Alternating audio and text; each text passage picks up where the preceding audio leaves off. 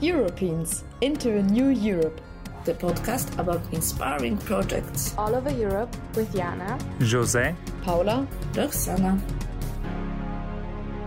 So hello, hi, my name is Roxana, and today the new episode of our podcast, European into a New Europe, we talk about a little bit about ecology. Yes, let's talk with Hugo, who is connected with European Solidarity Network, but today we will talk more about wetlands. So hi Hugo.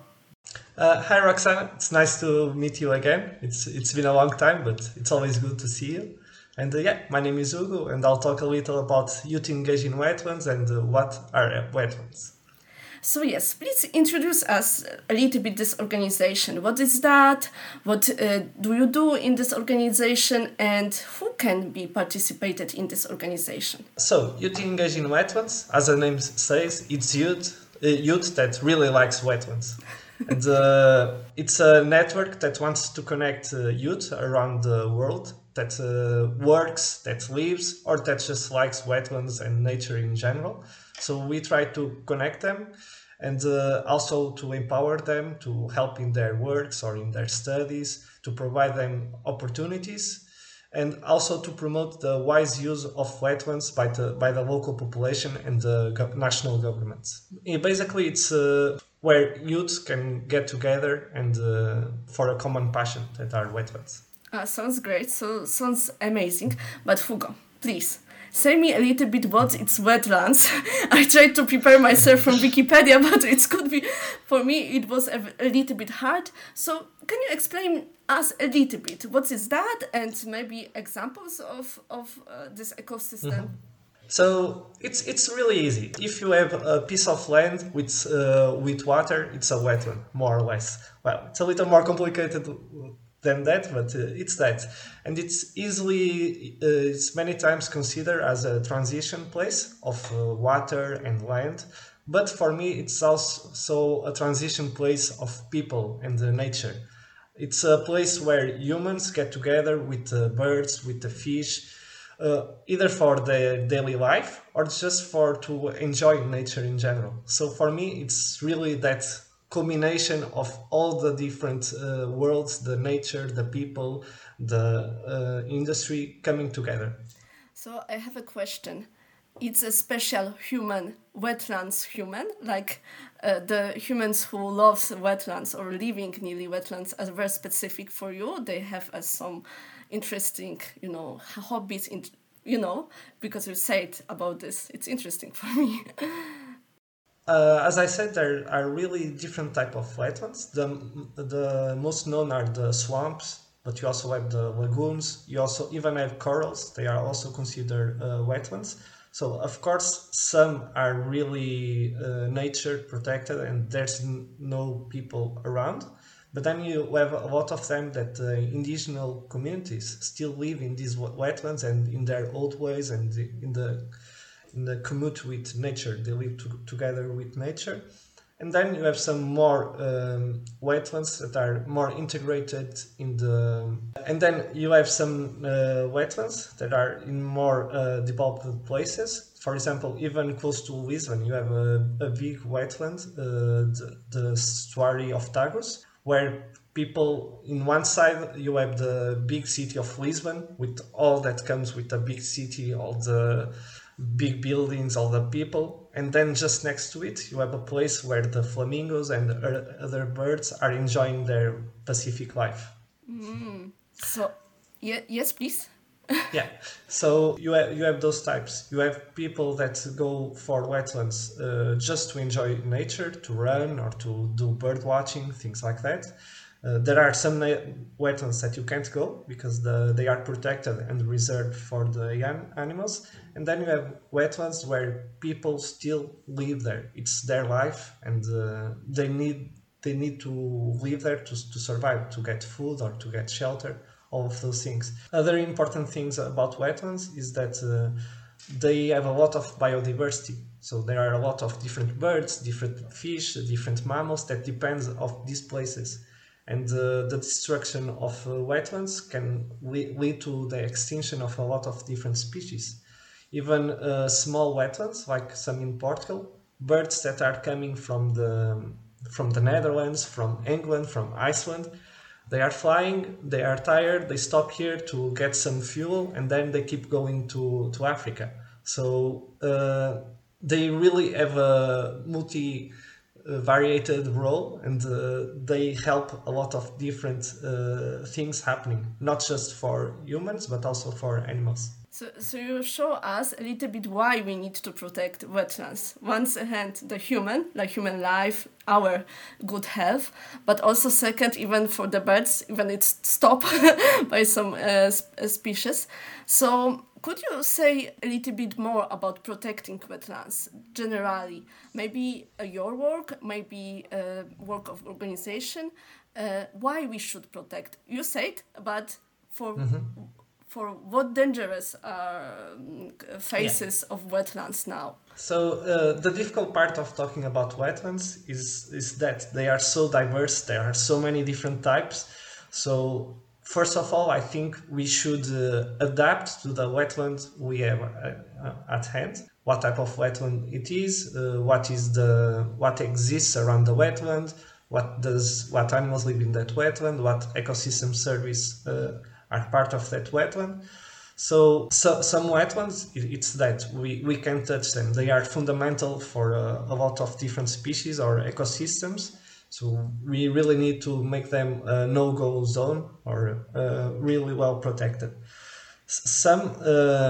There are important ecosystem service that we get from wetlands or livelihood, like I told you about the indigenous communities. So we need to find ways of people can still live because of the wetland and they can still take service from the wetland, but we need to find ways on how they can do it without destroying the wetland. How can we get a synergy between the people and that wetland?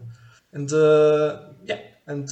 I also think are important places even for ecotourism, but with care and with minds, where people can go to see more wild nature and wild animals and feel that connection with them in some restricted places, and to see why we should protect and be engaged on their protection. So you said about this balance between human and ecology, biology, and how we should looking for this balance and how it's diversity of wetlands. So I understand that you've engaged in the wetlands. You just talk each other about your experience about the wetlands and try figure out what's you can ask to government, to ask for local politics, ask for the local people, or maybe you're doing something different. So maybe let's talking a little bit about this youth engaged in wetlands, how it's work. Yeah, one of the big issues about wetlands as well is there's lack of education and awareness about it. I have a background in biology and ecology, and even studying so many years biology, I didn't know very well what are wetlands. Even now I'm still learning what are wetlands and why they are important. But when I finished my studies, after I went to do a volunteer experience of the European Solidarity Corps in south of France, Camargue, and that's a major wetland in France, also known as the Flamingo Land, where a lot of birds like the flamingos breed, and we work with them. I went to the nests, so I fell in love with all the birds, all the life that is around the wetlands. And I wanted to keep working on wetlands to learn more about them. And when I started sharing my story, I came across Youth Engaged in Wetlands, and I found about all the cool work they do with other youth and all their campaigns. And they shared my story. I started to give some talks in their events. And now I'm their European Regional Coordinator for Youth Engaged in Wetlands. And I'm more involved in organizing youth forums for other youth. I can talk a little about it after if you want. And we also have a big role in the Ramsar Convention. So the Ramsar Convention is basically a convention to protect the wetlands internationally. And we believe that this convention could be, it would be important to have the voice of youth on it, to have the passion, to have this connection.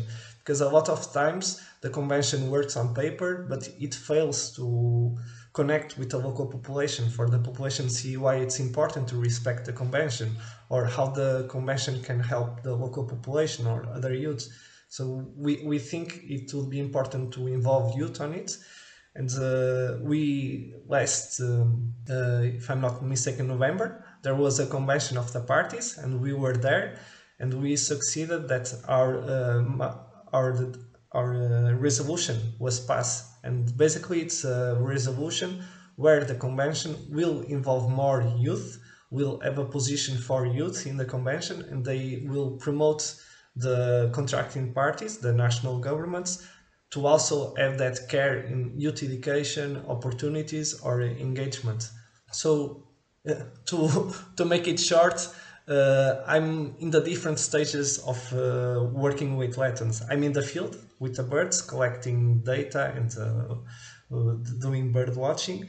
Then I'm also doing the analysis and trying understanding what's happening and contributing for the understanding of wetlands and to help in constructing advocacy laws or protect conservation. And finally, recently, I'm also involved in the discussion, in the negotiations of these conventions and of these advocacies. So yeah, I almost went the full course at the moment. So I have a few questions, a very short question. Yeah.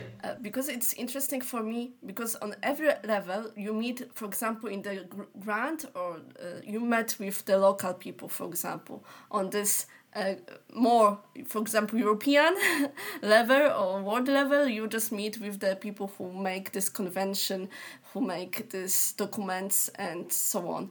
How is react? Because you mentioned a little bit that some people, mostly people don't care, or not, maybe not don't care, but not thinking about the protecting wetlands. How it's changed, how your activities a little bit change of the situation, or change, or maybe I just imagine that you work on the grant and some local person came to you and, for example, fish some fish who are not very good to that, for example, should be protected, and you said, hey, maybe we can just, this fish is very important for example, flamingos, and maybe you can change this fish, or we can talk each other how to make fish more to flamingos and to you guys. I don't know, I imagine like this, maybe it's naive. Actually, yeah, I consider myself lucky that I met a lot of local people in the different places I went, even in Tunisia. And a lot of them, if you don't engage them aggressively, or what are you doing, or you can't do that, if you just go and talk with them, they are actually quite happy to talk with you and to discuss about the bird life. And they start, before there was here this, there was more water here, there were more birds there. So even them, they realize, and when you talk with them and make them understand, maybe now there are less birds here because people took too much water for the agriculture and they lost their place to live. And they start to think about it, and some of them start to try to find solutions with you.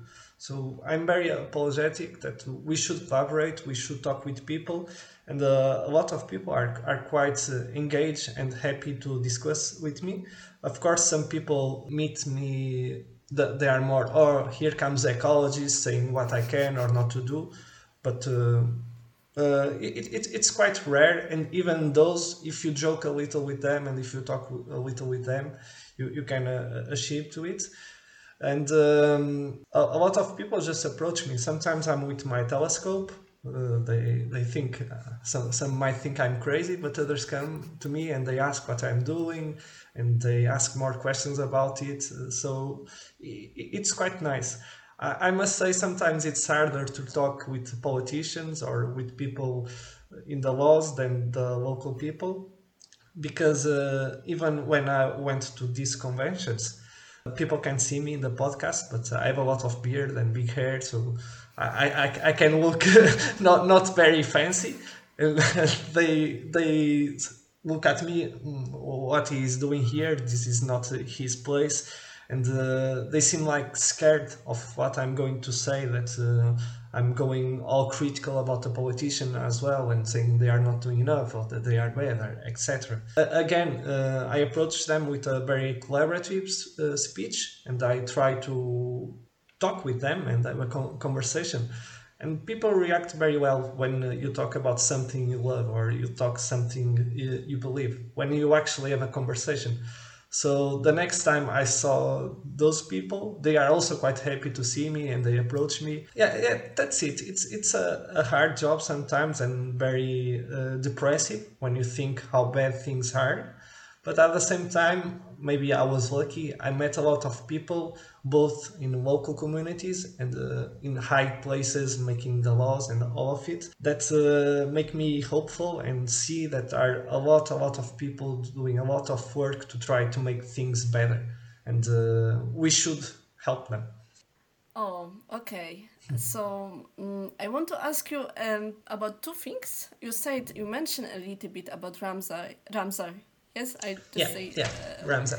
So, what is the next plan for the youth engaged in wetlands, in working to protect wetlands, and maybe one thing in your work on the field? What is your personal goal in the wetlands? Like not personal job goal in the wetlands for next future for this year. So Ramsar just had their conference of the parties, and now they will start the new cycle and prepare to work on what was decided and to prepare the next topics to tackle. And Youth Engaged in Wetlands wants to be involved in the process. Of course, the ones more interesting for youth or to have more impact in youth lives.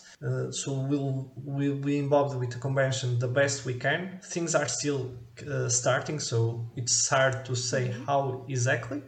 But as I said, people at the secretary of Ramsar and even a lot of different countries seem very happy that youth is being involved and they want to develop things together with us. Personally, for my job, I'm also a PhD student, so it would be good to finish my PhD. I'm working with Eurasian spoonbill migration and local movements. It's a really cool bird that has a bill that looks like a spatula or a soup how do you say spoon? Soup spoon? Spoonbill, yeah. So yeah, it will be good to finish my PhD and to contribute to understanding of these species and maybe in conservation. And then in Youth Engaged in Wetlands, I also organized the youth forums for the East Atlantic Flyway. Basically, we organized this with the Wade and Sea Secretary and WWT. And the point is to connect youth from the different countries of this flyway that basically follows the Atlantic in Europe and Africa, and to tackle their needs and to give them new skills. For example, last year the forum was about fundraising. So we had 30 different young people from Senegal, from France, participating, and they learn how to apply to grants. We had a training telling them some tips. We had some young people sharing their experience and some people that are the jury of those grants to say, okay, when I read a grant, we look for this type of things that really attracts me. And the best thing of all is, in the end, we had a special grant where the participants could apply, and we actually fund 6 projects that I think all of them happen in Africa. And it was really good. With just a weekend of training, they managed to build their own project and to apply it. We just released, or the Wade and Sea just released the report about it. You should check it out. It was really impressive what they did with such little training. Small question. It's generally they are biologists or just local activities or just different kind of people like local activities, biologists, or I don't know, students, high school pupils. Or like the wetlands, it's also very diverse. Of course, there's a lot of biologists coming to these forums, but there's also a lot of artists, some people that are more into advocacy, or some people that just like nature, some people that just their city is in next to a wetland and they just love that place, so they are interested in it. There's really a lot of people that just want to do something for their community and for their village. So it's not close to a specific type of people. It's really different young people that take a different thing from the same site, from the same wetland. For me, the wetland is maybe it's the birds. For you, it's the fish. For others, it's just a sunset. But it's a common passion that we all share. I think I want to ask you a too short question. Yeah, The end of I our give too meeting. many. Too many. My replies are too long. Sorry. No, it's so nice. I'm so glad. I'm so happy to hear you. But maybe three Yeah, questions. sure. First of this question is, what is the better birds, flamingo or spoonbills? Which for you? That's a hard one because I really like flamingos. I really like them dancing the Michael Jackson and their movements. Like they are so funny. But I don't know. I really have a deep connection with spoonbills. First, because I almost gave up on science, and working with spoonbills made me win again this passion for science, this passion for birds that I never thought it exists. And it's also because I really work the full life cycle of the spoonbills. I go to the nests when they are small eggs, and I take measurements of the eggs. I see how many eggs hatch. Then I mark the birds. I take the weight. I put the rings on them so I can follow them. Then I also put GPS. I see them leaving Camargue, leaving France, going to Tunisia or going to Mauritania or going to Spain. And then I see them coming back. Since it's been some years, I see some of the birds that were babies now having their own babies and see where their babies will go. So it's really a deep connection with the animals. And one of my jobs, it's also when we are marking them, we have like a barrier where they are inside, and one of my specialities is to stay with the birds and be sure they are calm, they are okay, they are relaxed. And you really see their different personalities. It's so funny. You have some birds that are just looking at you like they are so mad, and they try to take you with the bill, and it's such a small funny bill, so it doesn't do anything. Others just look at you curious. Others come next to you. You release them and they still come next to you, like they just want to see. Some, when they are waiting them, it thinks like they are enjoying to be there. It's really, you really see the personalities. The flamingos, actually, they are trying to see if the personality has an influence in their migration patterns, or if it will have an influence in their life. I hope one day I'll be able to do the same with the spoonbills, because they definitely have different personalities. And yeah, it would be the spoonbills. I have a big connection with them now. So you are like uncle, yeah, like you Yeah, know, just yeah. you I'm have a- to see when they are born up and when they came back. I'm not a cat lady. I'm so a interesting, bird but- uncle. But maybe this is stupid. No, there's no question, stupid but questions. They recognize the birds recognize you, for example, or it's a I would say maybe if they stayed with me since they were babies, there are some bird species that can imprint on you. The spoonbills, I have no idea, but I doubt it, because I try to minimize to a maximum the time I'm with the birds, not to disturb them. They are still wild animals. So, and usually when I'm close to them, I'm with my camouflage, or I'm in the water inside a small box. They can't really see me. They just see me when I go to the nests and the adults they leave. I'm just with the chicks, and yeah. So I don't think they would recognize me. I had a question, but you just answered a little bit about fun facts about wetlands. But I think so you took a lot of stories, but maybe you have nice fun facts about this specific ecosystem. From the wetlands itself, or that happened with me or with people? If generally.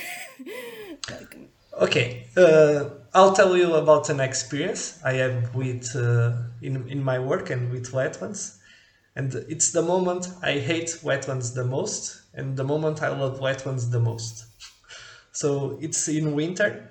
We have around 200 spoonbills that stay in Camargue. These are called residents because they stay all year in the same wetland. It's really hard to read the rings. So we put the rings to ID them, and it's really hard. You need to be less than 300 meters from them, and if they see you, they fly away. So the only way to approach them is to go during the night. I wake up like at 3 in the morning, I drive to the wetland, then I go inside the wetland, and I need to walk for 1 hour, 2 hours in the mud. It's quite hard to walk in the wetland because of the of the mud. I need to cross water, all the vegetation. And remember, it's winter, so it's quite cold and quite dark. It's crazy. And then I need to hide in the place, and sometimes I wait more than 2 hours for the sunrise. So you are just there in the cold waiting for them. And most of the times the sun comes and the birds are not there because it's so big. So it's really lucky for some of those 200 animals to stop in front of you. It requires a lot of planning and a lot of work. So it's really frustrating to do all of that and it doesn't work. So especially when you are in the cold waiting. But the other thing is when the sun comes, and depending on the spot, the sunrise can be in front of you. And even if the spoonbills are not there, there are the flamingos, there are the avocets, there are other wader birds. It's beautiful. It's really amazing. It's like out of a painting or of a movie, seeing that beauty, natural beauty in front of you. It makes all the effort worth. And if you are lucky and the spoonbills are actually there and you see the rings, then wow, it's really perfect. That's what I say to the volunteers that work with me. You just need one good day to make all the winter worth it. Okay, I have a bad joke. It's like the sniper, you know? I'm sorry for this bad jokes, very bad taste. But the one last question is how we can follow you. I mean, you've engaged in Westland, but you can also tell a little bit, because you sometimes share about spoonbills, how we can also can also follow the birds. So you can, about these two things, how we can follow, or maybe donation. You've engaged in wetlands. Yes. For me, sometimes I'm more active than others in social media. At the time, I'm not very active, but you can follow me in Instagram or in Twitter. For Youth Engaged in Wetlands, we have a Facebook page, Twitter, we have a website. We are actually looking for more people to join. So you can apply to some of our positions as well. We also have a newsletter, and we try to regularly share opportunities like the youth forums or other webinars, or even just stuff about wetlands. And for the spoonbills, you can also share, you can also follow Tour de Bala website or Tour de Bala social media. And I created a fun citizen science project where people can go to Zooniverse, and the photos, we put cameras in the colonies next to the nests, and people can see the photos from those cameras and see the birds in the nest, see the birds with the babies, with the eggs, and they can help us to look for the rings and to write the rings so we can ID the birds and find out which birds are there. It's quite nice. The project actually just ended like 2 weeks ago. we saw all the photos, but we are planning to do a new edition with the photos of 2022, and it would be great to have everyone help, and you could see a little more about the spoonbill life. Thank you so much for today's meeting, and I hope our listeners can follow for this project, and we will see more, I think so, people who are friendly to wetlands and looking for the spoonbills. Yes? Spoonbills. Yeah, spoonbills. That's correct. So thank you again. Thank you so much. And we will see the new episode soon. See you.